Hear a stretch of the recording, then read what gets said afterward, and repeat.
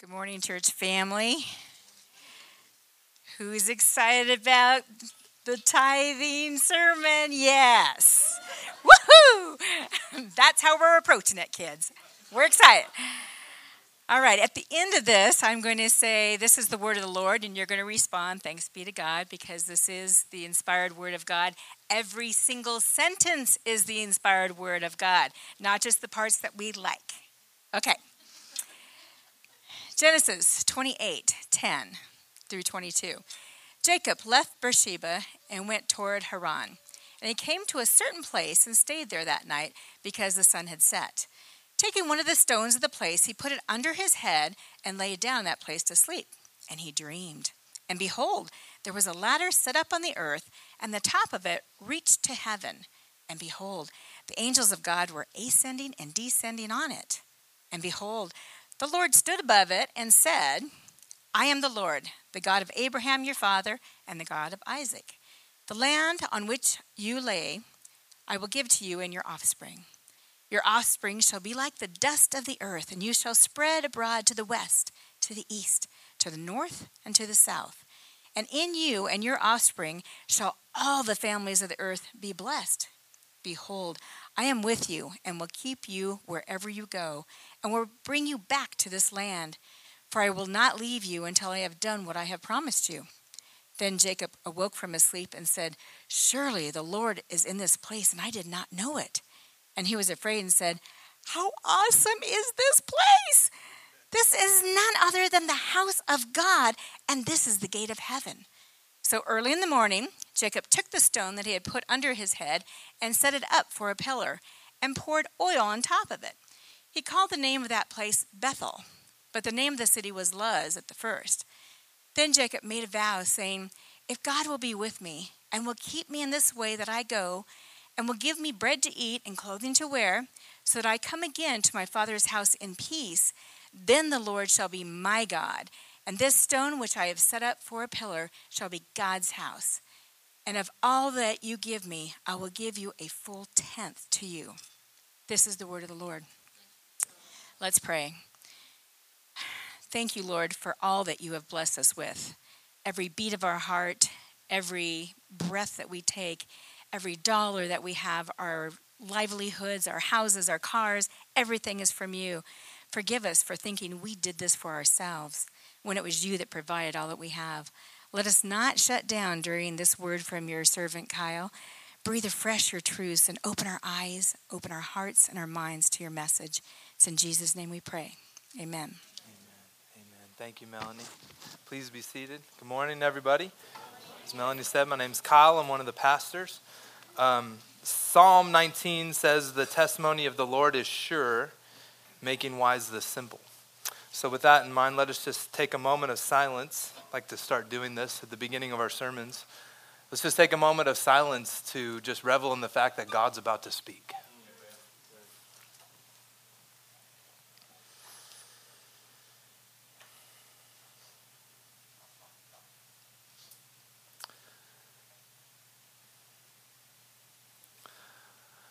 Thank you, God. Amen. Well, it's a pleasure being here with you today. Like I said, my name's Kyle. If you're a guest, welcome to Living Stones. It's a great day for you to be here. We hope that this could be a place where you can come and learn about what Christianity is all about. You can learn what the Bible says, and you can ask questions. You can bring your doubts and concerns. Those are all welcomed here. And we're going to do our best just to give you what the Bible says. And today we're going to be in Genesis 28, which is on page 22 in the Bibles around the room. So if you don't have one, make sure you open it up to it. And I'm just going to get right to the point. Today we're talking about worshiping God with our money. Now I know when I say that, it makes a lot of us in here really nervous. You're like, I didn't mean to come to church on this day. And I understand that. It used to make me nervous too. Back in 2010, when I was training to be a pastor, I was doing the stage communication for a service at Living Stones, and I was doing what Pastor Shea was doing through the service. He's guiding us through the service. And a sermon came up on giving to God, our money. And I was doing stage communication. I get up there and I'm like, all right, you guys, this is a really hard topic, like we have to really get ready, like really brace yourself because this is going to be difficult to swallow. And I just went on and on like that. And after I did that stage communication, after the service, a middle-aged man came up to me, which at the time Livingstone's was really young, so he's probably the oldest guy in the church. And he came up to me and he said, "Hey, I need to talk to you about what you said." And I said, "Okay." And he said, "You belabored on and on about what a big deal money is and how difficult it was going to be to swallow this message." He's like, "But you shouldn't have done that." And I said, "Why?" And he said, "We shouldn't be nervous to talk about money. We deal with money every single day." What a great opportunity it is to worship God in a very practical way. And that conversation changed my perspective about money. Money is not something we should be scared to talk about. Jesus certainly was not scared to talk about. To quote every preacher who's ever preached on money, they've all said that Jesus talked about money, and this is true, Jesus talked about money more than he did heaven and hell combined. In fact, he talked about money more than any other topic other than the kingdom of heaven. So to Jesus, how we handle our money is kind of a big deal. And so let me just put you at ease if you're a guest here today. If you're a guest, I'm not asking for your money. I'm not even concerned about your money. I just want you to know what the Bible says and to know Jesus. And no, we don't talk about money every single week. Next week, we're starting the book of Romans, and we're going to go verse by verse through that. It's going to be amazing. But we do need to talk about it today. And dare I say that if your heart is uptight right now, it's because your heart knows that money is a big deal. That we place our money in what we value. And that's why God calls us to worship him with our money. And there's two basic ways to worship God with our money: stewardship and offerings. Stewardship is how we use the money that God has given us. And offerings are special gifts that we set aside for God for the purpose of venerating him or exalting him and his character and his name. Today we're not going to talk about stewardship, but we are going to talk about offerings. And here's my big idea. Here's my big point that I want you to walk away with. At Livingstone's, we call our offerings our giving. And here's what I want you to walk away with. Our giving is what we do to thank God for what he does. Our giving is what we do to thank God for what he does. Okay, so we're going to look at this from Genesis. We're going to look at the heart of giving. We're going to look at the act of giving. And then we're going to look at our resistance to giving. Okay, so first of all, the heart of giving. The story of Jacob. And I'll read it and then we'll explain it, okay? So it says in Genesis 28:10, it says, Jacob left Beersheba and went toward Haran. And he came to a certain place and stayed there that night because the sun had set. And taking one of the stones of that place, he put it under his head and lay down in that place to sleep. And he dreamed, and behold, there was a ladder set up on the earth, and the top of it reached to heaven. And behold, the angels of God were ascending and descending on it. And behold, the Lord stood above it and said, I am the Lord, the God of Abraham your father, and the God of Isaac. The land on which you lie I will give to you and to your offspring. Your offspring shall be like the dust of the earth, and you shall spread abroad to the west and to the east and to the north and to the south. And in you and your offspring shall all the families of the earth be blessed. Behold, I am with you and will keep you wherever you go, and will bring you back to this land, for I will not leave you until I have done all that I've promised you. So what happens here is there's this guy named Jacob. Now Jacob is the son, you guys have heard of Father Abraham? You got Father Abraham, had many sons. Okay, so you have Father Abraham. Abraham had a son named Isaac. Isaac had a son named Jacob. Jacob goes on to be the father of the 12 tribes of Israel. But Jacob was a creep. His name literally means heel grabber or deceiver, which is a bad name for a kid, all right? And that's what he was. He was a creep. And we know that he was a creep because in the previous chapters before this, Jacob's dad was about to die, Isaac. He was about to die, and Jacob had a brother named Esau. And Esau was a very hairy man. And Jacob's dad was going blind, and Jacob wanted the blessing, Esau's blessing from his dad, because the older brother got a double portion. And so what Jacob did while his brother went out hunting to kill his dad's last meal, Jacob put on goat's hair onto his arms and went and acted like he was his brother in front of his blind dad and made his dad give him the double portion blessing. He's a thief.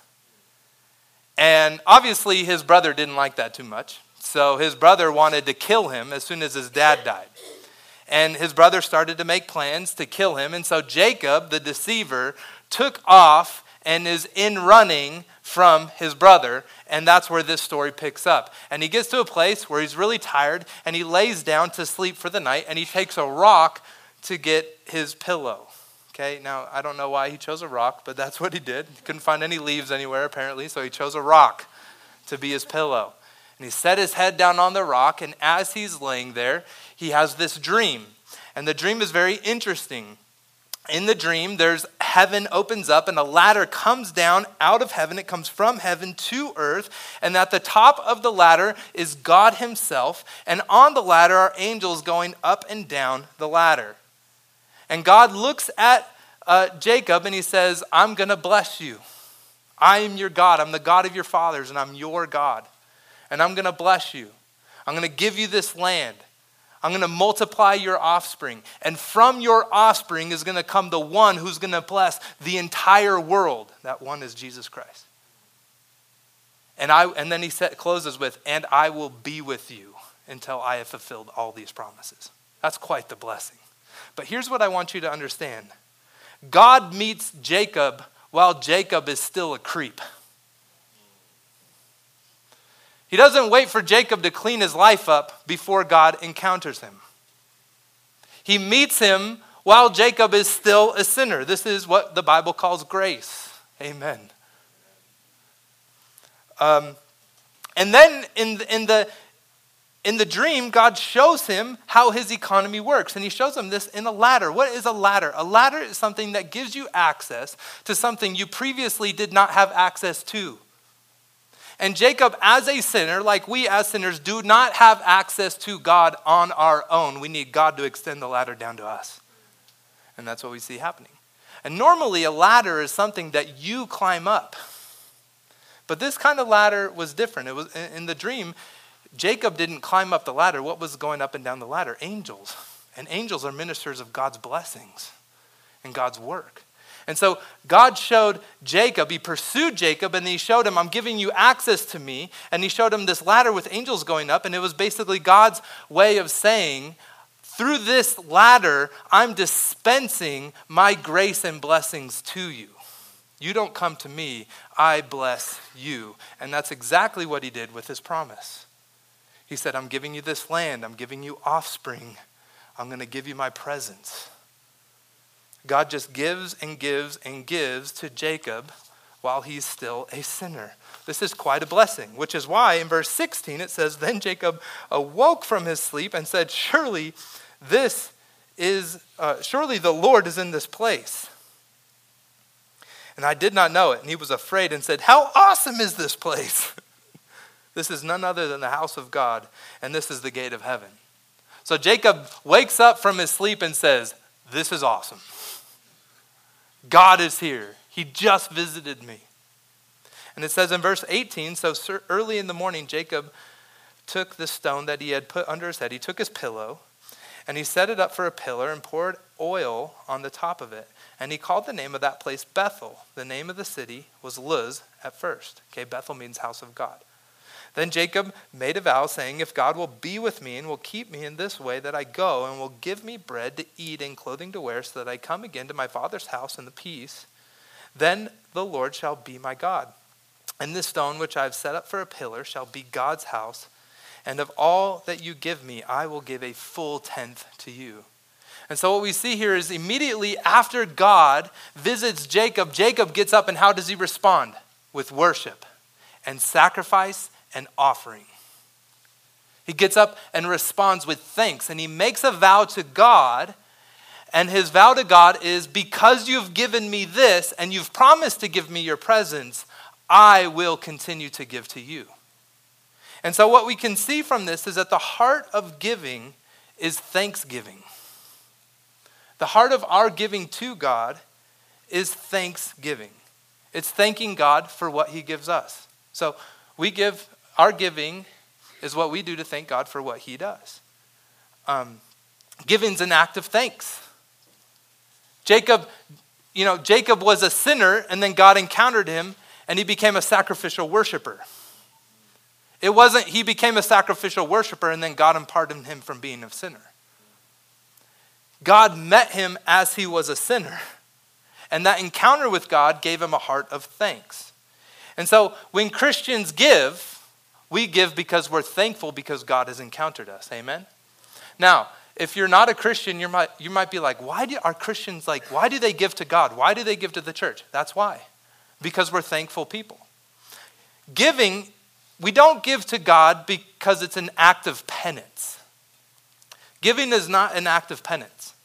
Catholic teachings have taught that God will forgive you, and he has forgiven you, but there's still things you need to do to get rid of your sin, and they call those things penance. That is a false teaching, and it's a lie, and it's nowhere in the Bible. And here's the reason why.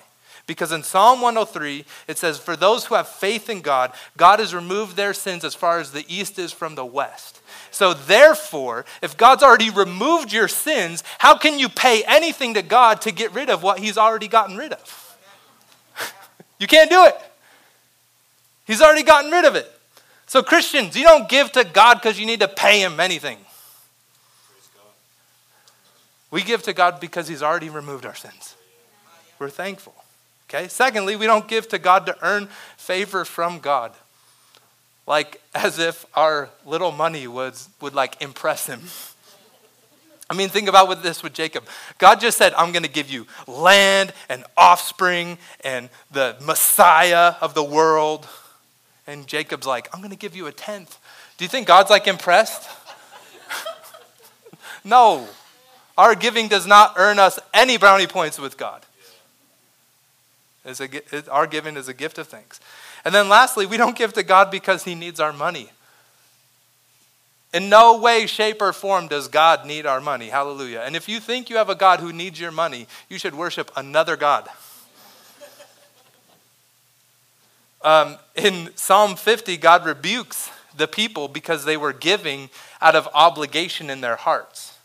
And they were giving because they thought that they had to, because they thought God needed the money. And God said to them basically, I don't need your money. I own the cattle on 1,000 hills. In other words, if I need a tri-tip sandwich with mushrooms and grilled onions on it, I'm not coming to your house. I'm not knocking on your door. I'll just cook it up myself. I own it all. That's what God says. And notice in this passage, he doesn't hit up Jacob and say, Jacob, things are really tight in heaven right now. Can you give me a tenth? Because I don't think I can make it unless you give me a tenth. Like he doesn't do that. Because God owns everything. He doesn't need our money.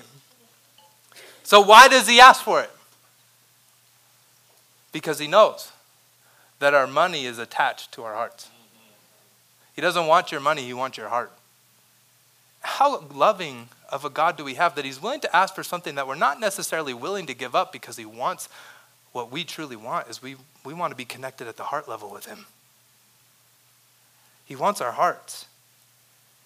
Jesus said, where your treasure is, there your heart will be also. You guys know this is true. I mean, March Madness comes around and you bet you don't even care about basketball, and then you put $20 into a pot at work and all of a sudden you're a crazed fanatic. Because your heart follows your investments. God only wants our money because he wants our hearts. And this is the economy of how it will always work until he returns. So our giving is what we do to thank God for what he does. What does he do? He gives us life. He meets us where we're at. He could have killed Jacob. Jacob was a creep, but he didn't. He met him where he was at. He blesses us with blessings and promises. And in Christ, we have far more blessings than Jacob did, don't we? And he provides us with food and clothing and everything we need. Have you thought about that today? We ate this week. We ate today because God provided it to happen. He provided the rain. He provided the animals. He provided the vegetables. He provided it all. I know you don't eat vegetables, but he provided it all. That animal you eat eats vegetables. He provided it all. And that's why Christians give. It's an act of thanks. It's an act of thanks. And if you're not a Christian, you're wondering, why should I become a Christian? Why should I give? What you need to know is that the God we worship is a God that we are honored to give to. It's an honor. And if a God is worth our money, he's certainly worth an investigation on whether or not you should give him your life. Okay, so let's look at the act of giving. What we see in this passage is that Jacob shows us that giving is intentional, it's regular, and it's sacrificial. First of all, it's intentional. In verse 22, it says, and of all that you give me, I will give a full tenth to you. He makes a vow to God. So he's intentional. I'm going to give this to you. I'm planning for the rest of my life to give this set aside money to you. He doesn't say, whatever I show up with my pockets on the Sabbath day, that's what I'm going to give to you. He doesn't say, whatever I can scrounge up in my purse when the time of offering comes, that's what I'll give to you. He says, I'm planning to give this amount to you. It's an intentional act. It's an intentional act. We are intentional with the things we care about most. Every single one of us. You're intentional with the things you care about most. Okay? Secondly, it's a regular thing. He says, when you give to me, I'm going to give to you. He didn't say, well, you did this for me once, you gave me this weird dream, I'm going to bless you one time, and that's it. He made a vow that for the rest of his life, every time he received something from God, he was going to give back to God. And then lastly, it was sacrificial. He says, I'm going to give you a full tenth. A full tenth. In other words, he said, the first tenth, God, belongs to you. I'm going to live off of 90%. And this is the concept that the Bible calls tithes.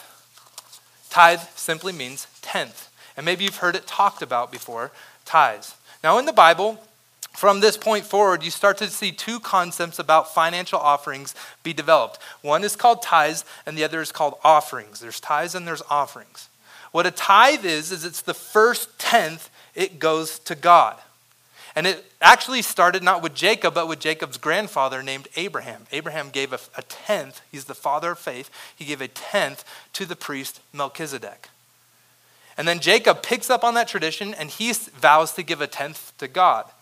And Jacob becomes the father of the 12 tribes of Israel, God's people. And several hundred years later, Moses, when he's writing the law for God's people, picks up on the heart of Jacob and the heart of Abraham, and he writes it into the commands that all of what we bring in, God's people bring in, the first tenth belongs to God. So look at Leviticus 27:3. It's going to be up here on the screen. This is what Moses writes. And we got like the King James version up here, I think. It's okay. And thy estimation shall be of the male from 20 years. I don't think that that's the passage. No. I'm going to just read you the passage. That's the wrong one. Sorry. Okay, here's the passage. Leviticus 27:3 says, every tithe of the land, whether of the seed of the land or of the fruit of the trees, is the Lord's. It's holy to the Lord. So every tithe, every bit of the first tenth belongs to God. That's what God says. The first tenth belongs to God. And where does he get this? He picks it up from Jacob and he picks it up from Abraham. So me highlighting Jacob and Abraham shows us that this existed before the Mosaic law. Because a lot of Christians would be like, that's just a command in the Mosaic law, in the Old Testament law. But actually it existed before the law. Before the law. And this is where the concept of first fruits comes up, okay? Raise your hand if you've heard of first fruits, okay? Most of you have heard of the concept of first fruits.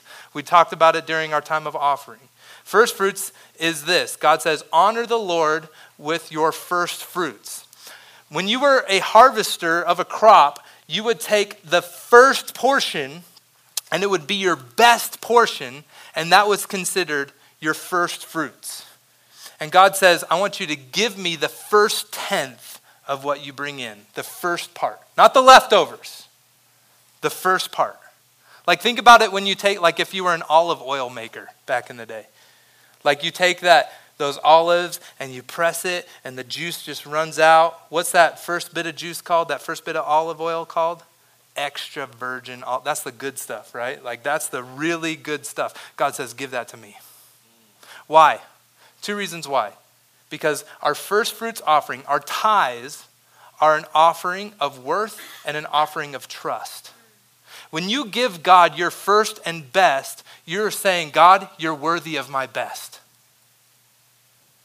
Okay, think about it with your friends. When your friends come over, you don't give them leftover lettuce. You're not like, hey, I made a salad last week. Do you want some leftovers? You go to the store, especially if you want to honor them, you go to the store and you get some good food, some good steak, and then you bring that home and you give them your best. Every time I have friends over, I always try to cook the best barbecue that I possibly can because I want to honor them. How much more should we do that with God? But a lot of times we end up giving him our leftovers. And it's an action that we say, you're actually not that important to us. Okay? So it's also, as when we give God your first fruits, it's actually also an offering of trust. Because if you give off the top, you're trusting that the rest is enough to live off of.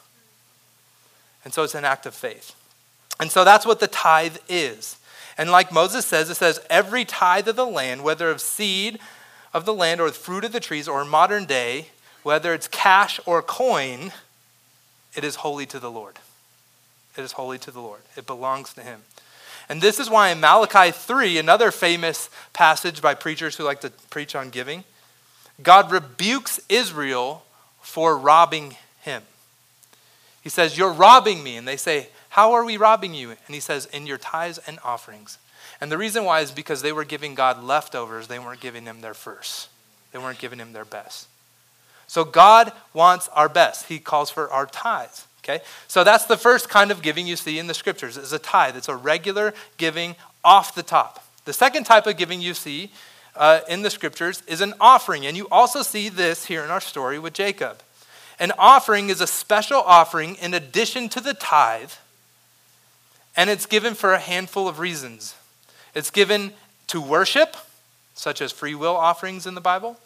It's given for special projects, such as in the Old Testament, you see them raising money for the tabernacle so they could have a place to worship. Or in the New Testament, you see them taking a collection because there was a famine in the land. And it's also given to the poor and needy. So in the Old Testament, you were supposed to leave the edges of the field so the poor and needy could be cared for. And every few years, you were supposed to make a special offering just for the poor and needy, the widows and the fatherless. And so that's what offerings are. And we see this here with Jacob because Jacob, after he has this dream, what does he do? He takes his pillow, the rock, and he pours out oil on top of it, which was a sacrifice. There was no smiths down the street. He couldn't just go pick up another thing of oil. He makes a sacrifice right there as an offering to God, a free will offering to praise God. And so there in the scripture, we see two types of offerings, tithes and offerings. And Jesus seems to affirm both of these in Matthew 23:23, which this one should be on the screen. Do we have this one? We don't have that one. Okay. He says this, woe to you, teachers of the law and Pharisees, you hypocrites. He says, you give a tenth of your spices, mint, dill, and cumin, but you've neglected the more important matters of the law, justice, mercy, and faithfulness. You should have practiced the latter without neglecting the former. So Jesus looks at the religious crowd, he looks at the church crowd, and he says, you hypocrites. He says, you're giving a tenth off of everything. You're even off of your spice rack. You're giving a tenth off of all your spices, but you're neglecting the widows and the poor. You're neglecting the matters of justice. The more important matters, he says. But then you would think that Jesus is saying, oh, cool, the tithe is off, we're off the hook for the tithe. But that's not what Jesus says. Jesus closes with says, you should have done the latter without neglecting the former. He says you should be doing both. And the instruction for us as a church is this, is that God calls us to both make regular offerings to him and set aside special offerings for the poor and needy in special occasions. And so this is what our invitation is. And so if you're a Christian, here's my invitation to you, just based off what the Bible says. If you're a Christian, if you call yourself a Christian, then you should be making intentional, regular, sacrificial tithes to the Lord. And you should set that in your budget. Like when you show up on Sunday and you pass the basket, you shouldn't be scrambling in your pockets for what you're going to give. There should be an intentional piece of money, a part of your budget that you've already set aside. And I know for some of you that means you need to create a budget. And I know that some of you are like, but I can't give 10% right now. And I say, okay, but start with a percentage and start working towards 10%. Because this is the pattern we see in the scriptures. And then every one of us as Christians should also be setting aside special amounts of money for special offerings. So that if there is somebody in our community who is poor and in need, we can take care of them like they do in Acts chapter 2, where they had all things in common. So that when we do raise money for water wells, which we're going to do at Christmas time, you can actually contribute. We have to be planned in these things. And some of you are doing this great. And for those of you, I don't want you to just be rolling your eyes through this whole sermon like, yeah, I know all this. I want you to be encouraged. Keep doing it. God is being blessed, and so is the church and his people. Keep doing it. But some of you, actually most of us, are not doing these things. And so my encouragement to you is to start. Now, here's what it looks like for my family. And I'm not saying this by any way to brag. I just want to lead by example, okay? Here's what it looks like for my family. In the Bateson household, we give 12% of anything that comes in as a tithe. Just 12%, it just goes to God. So a paycheck comes in, 12% goes to God. Last year, we got some unfortunate news that we owed a lot of debt because of a mistake we made on our taxes. And we were saying, okay, that's going to adjust our paychecks, but guess what? It doesn't matter. 12% still goes to God. But we also had some good fortune last year that came in because we sold our house and made a bunch of money on our house. And that was a hard check to write. Guess what? 12% goes to God. You know what happened? That extra money we brought in from our house could have paid off all our debt to the IRS. But we said at the beginning, 12% goes to God. It's not ours. It's a tithe. It goes to him. Okay, and same thing. If an extra check comes in from here or there, you know, sometimes money just grows on trees. It's like, it just, 12% goes to God. It just goes to him. That's our tithe. That's what it looks like for us. And I know that, and we didn't start there. We didn't start at 12%. We worked our way up towards that. It took several years to get there. But then we also have an additional 3% on our regular budget that we give to organizations that serve the poor and needy. So we give to the Food Bank, and we give to Compassion International, and we give to Living Water International. And I would encourage you that there's several organizations in our city, like the Food Bank serves 90,000 meals a month. They need people to give to them so that they can keep doing that. There's several organizations that you can give to and partner with to continue to give to the poor. And then on top of that, at 2 times in the year, we try to set a chunk of money aside so that we can make a special offering to something like the year-end gift. So that's what it looks like for the Bateson family. But it took us several years to get there. But it took intentionality. We had to be thinking about it. And I know that as I say those things and I bring up what Jesus says, you might be saying, well, that just sounds like a lot. I don't know if I can live that open-handedly. But here's the thing about it. God said he created humans in his image, didn't he? And think about who God is. God is constantly giving, is he not? Like the very first page of the Bible, what is God doing? He's giving. He's giving existence. Then he gives life to all created things. And then he makes humans. And the interesting thing about humans is he gives them love. And here's how we know why. All other creation, he spoke into existence. But with humans, how did he bring us into existence? He formed us with his hands. It was an act of love. And then even after he gave us that love, we still rebelled against him. And when he had the right to kill us, he killed an animal instead and covered Adam and Eve with that animal as a symbol that he was forgiving them of their sins. He gives them grace. And then he gives them food. And he just provides. God is giving. And if we're made in his image, what does that mean for us? We are meant to be giving people. Generosity is hardwired into who we are created to be. I read an article on eScience Daily. And it said this. A recent study said that there is a direct correlation for people who are more generous, they are more happy. We knew this. I knew that from Ebenezer McScrooge from the DuckTales Christmas Carol as a kid. McScrooge was an angry, greedy man.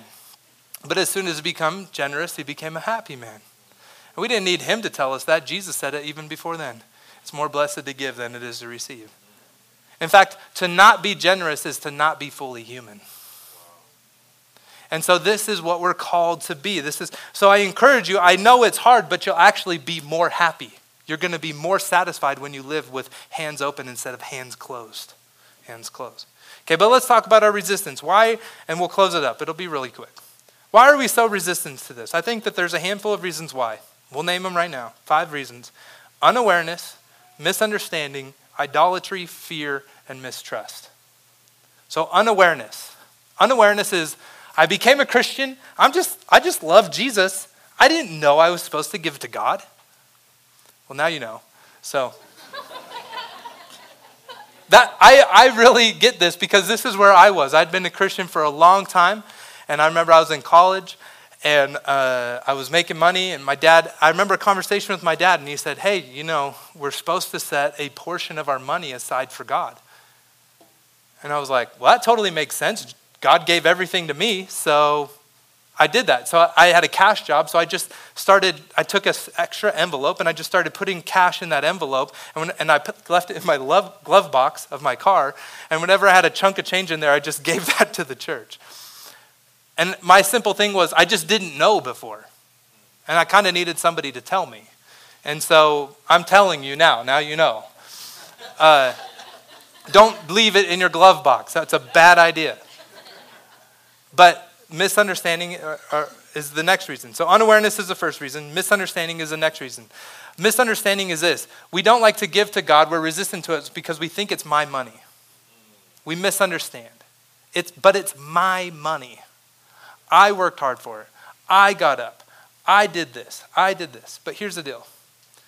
You only did because God helped you do. God gave you breath. God helped your heart beat. God gave you the background and giftings that you have. God gave you the brain. God gave you the opportunity. God placed you here in America so you can even have this kind of opportunity. Yep. God did all of it. It's not yours. It's his. So we have to get over our misunderstanding. The third resistance we have is idolatry. And idolatry simply means that other things are more important.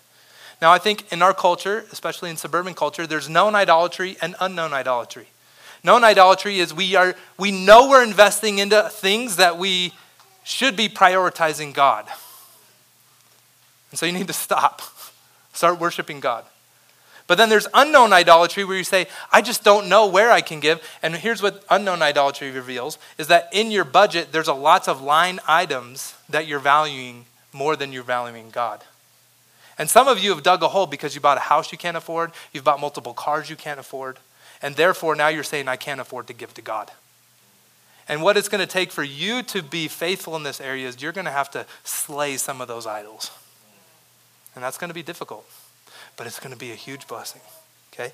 The third or fourth reason why we are resistant to giving is fear. If I give to God, I won't have enough to live for myself. And what you need to know in this instance is Jesus says, fear not. For if God provides for the seagulls, which are nasty birds, he will certainly provide for you. He loves you far more than any bird, any animal. He will certainly care for you. So your fear needs to turn into trust. And then lastly, mistrust. And I sympathize with this one the most. Some of you have given to the church in the past and have just been burned because the leaders of that church just used it horribly. They embezzled it. They used it on stuff that they shouldn't have used it for. And so now you have a mistrust of the church and you're using that as your resistance. And I understand that and I hurt with you. And just on behalf of the church, I say, I'm sorry. They will answer to God for what they did.